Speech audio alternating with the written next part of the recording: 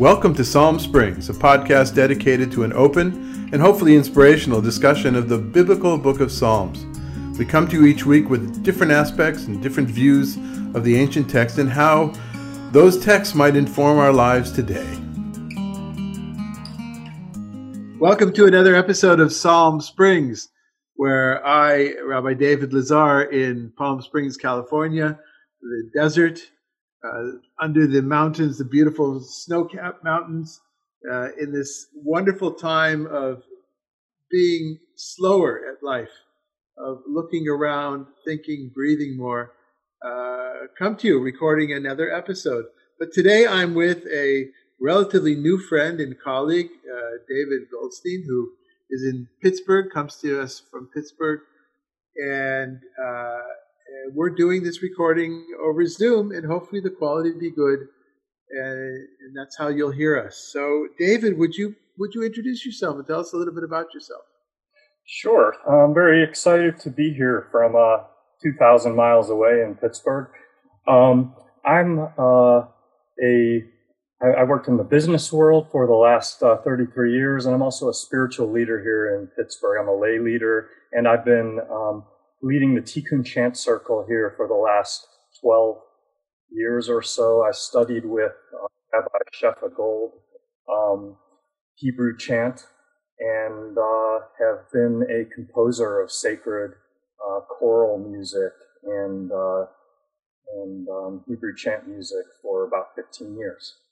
And could you tell us how you and Rabbi Shefa, others use this term chant in the Jewish context? To what are you referring to exactly?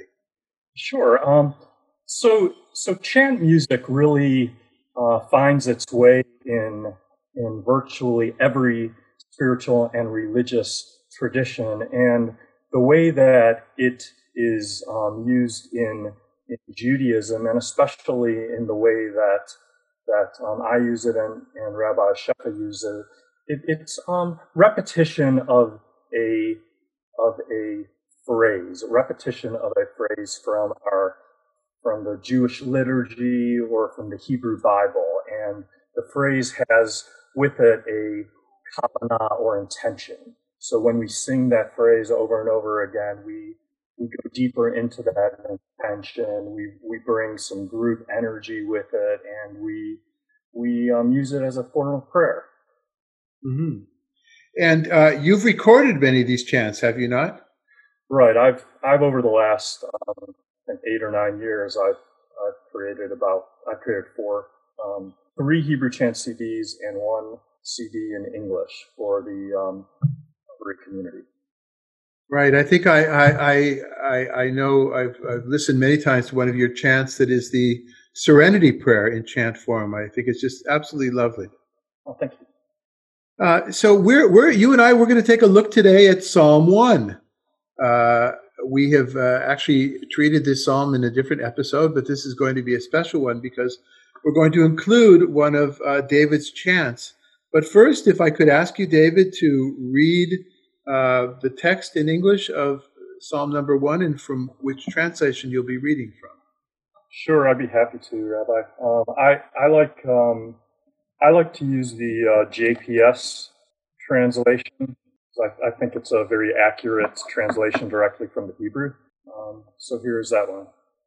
I will make the gender more neutral though, which JPS doesn't typically do. Okay, go ahead. Happy is the one who has not followed the counsel of the wicked, or taken the path of sinners, or joined the company of the insolent. Rather, the teaching of the Creator is that one's delight, and they study that teaching day and night. They are like a tree planted beside streams of water, which yields its fruit in season, whose foliage never fades, and whatever it produces thrives. Not so the wicked. Rather, they are like chaff that the wind blows away. Therefore, the wicked will not survive judgment, nor will sinners in the assembly of the righteous. For the Lord cherishes the way of the righteous, but the way of the wicked is doomed.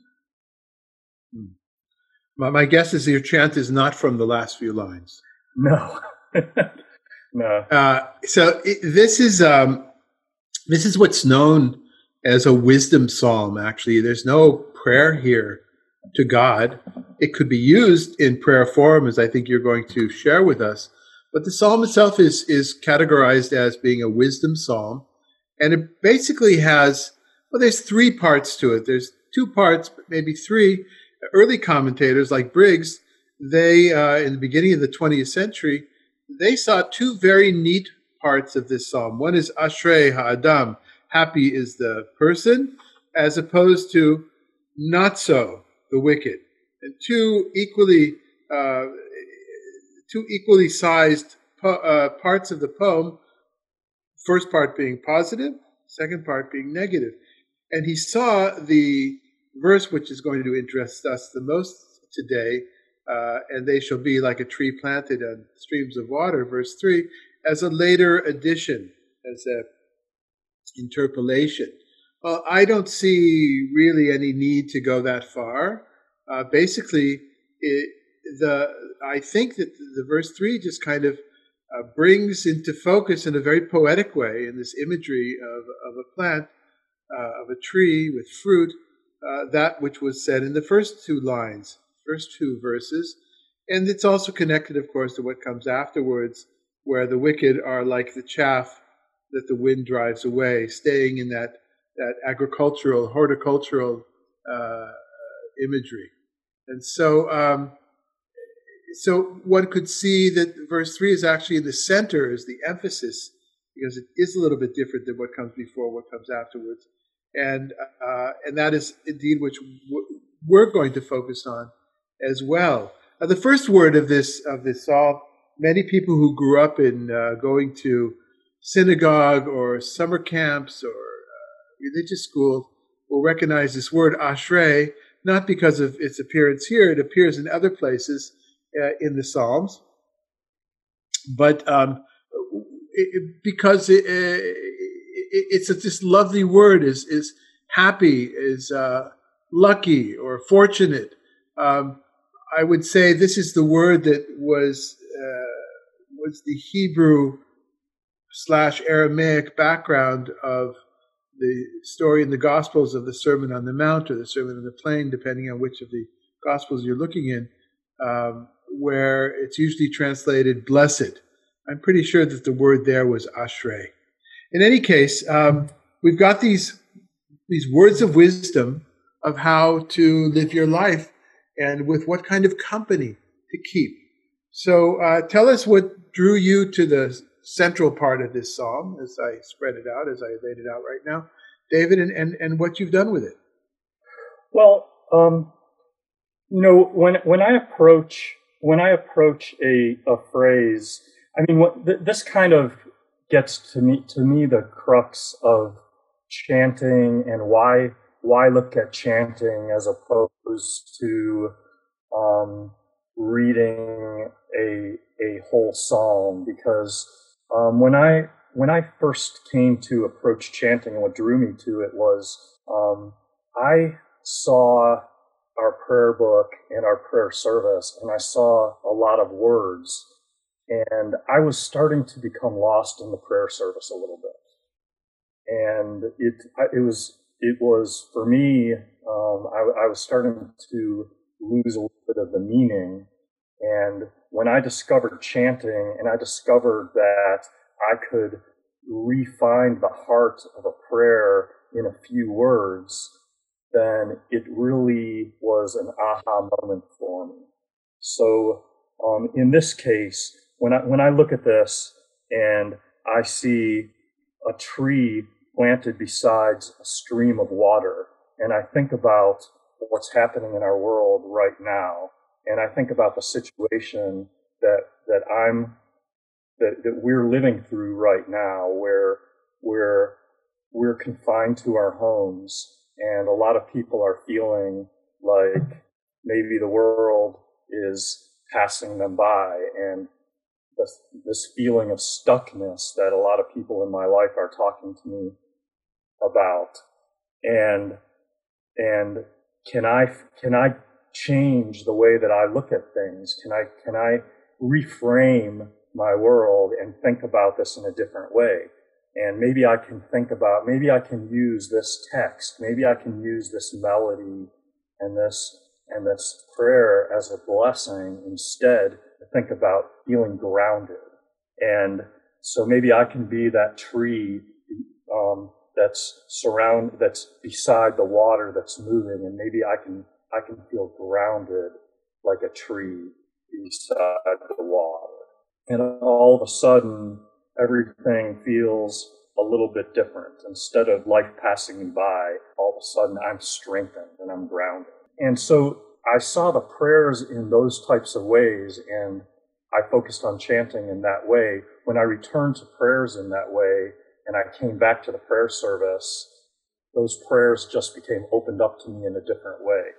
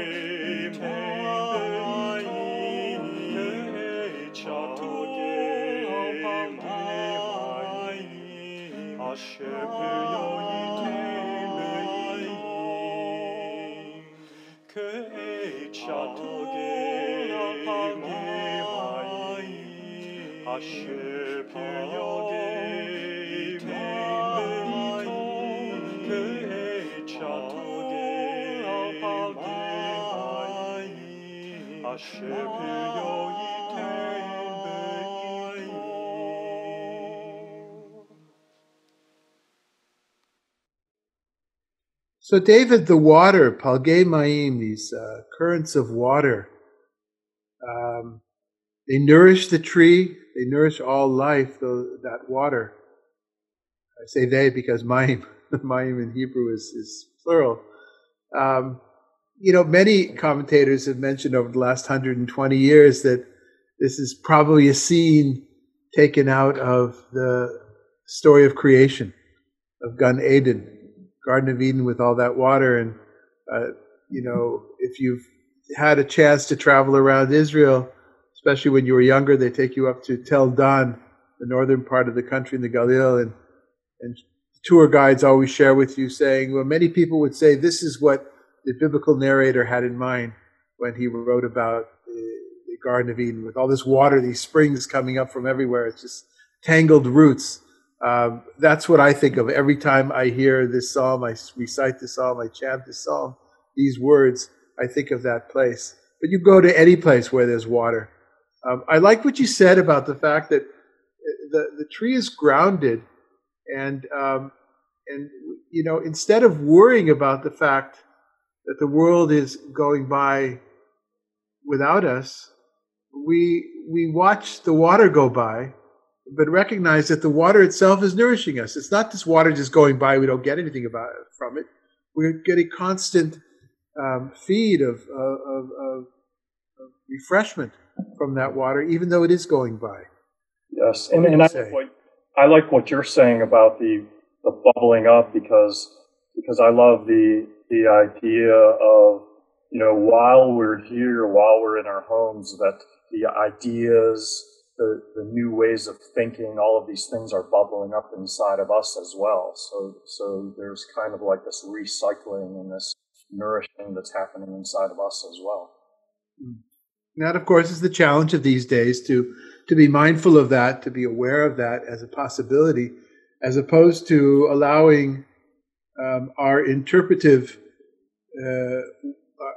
our own interpretations of something as being boring. Like when teenagers say boring, oh, this is so boring. The greatest insult you can get as an educator or as a parent from an adolescent or even from a smaller child is, I'm bored, right?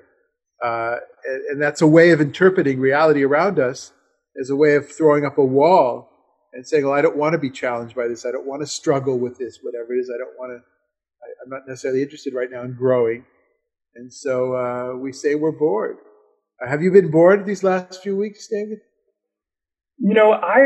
There were times when I experienced that feeling of being bored. But I really I challenged myself not to fight it, to just kind of stop and notice it and to just say, oh, okay, I'm bored. What's this all about?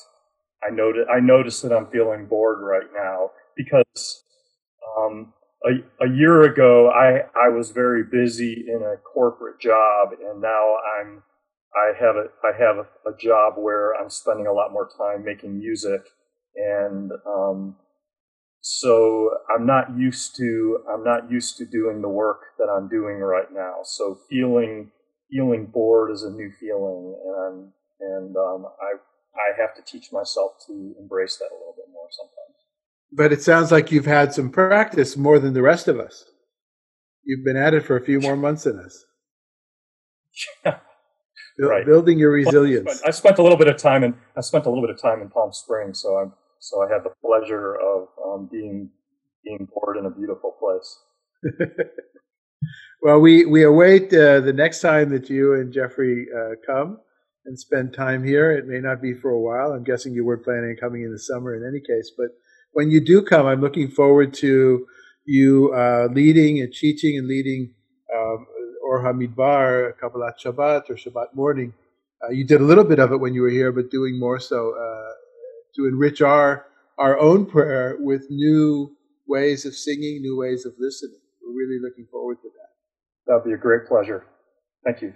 Well, thank you, David. Thanks for sharing your music. If people wanted to hear more of your music, where would they go? My website is very easy to remember. It's HebrewChant.com. HebrewChant.com. And we've been talking with David Goldstein, who lives with his husband Jeffrey in Pittsburgh, part of a chant community there.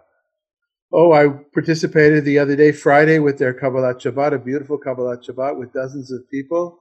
And we're all part of this growing movement of Jews and non-Jews who are looking to take advantage of ancient sources and perhaps wrap them up, dress them up in new clothes, to understand them in new, fresh ways, but to find relevance in our faith tradition. And so we hope that you've enjoyed our podcast today, which was a little bit different than usual. And we'll end with hearing the recording of Ke'et Shatul al Palgei Mayim.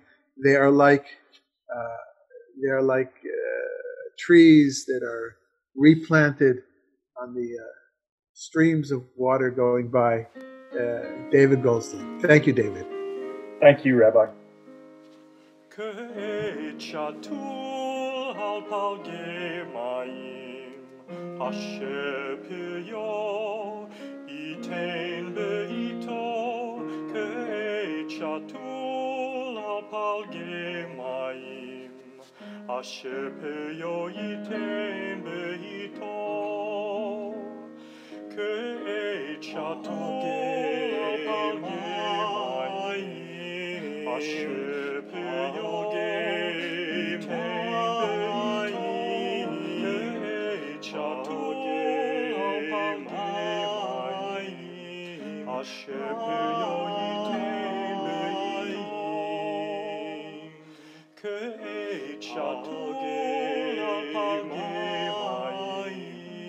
Asher Peyogei Beito, Ke'et Shatul al Palgei Mayim, Asher Peyogei Beito.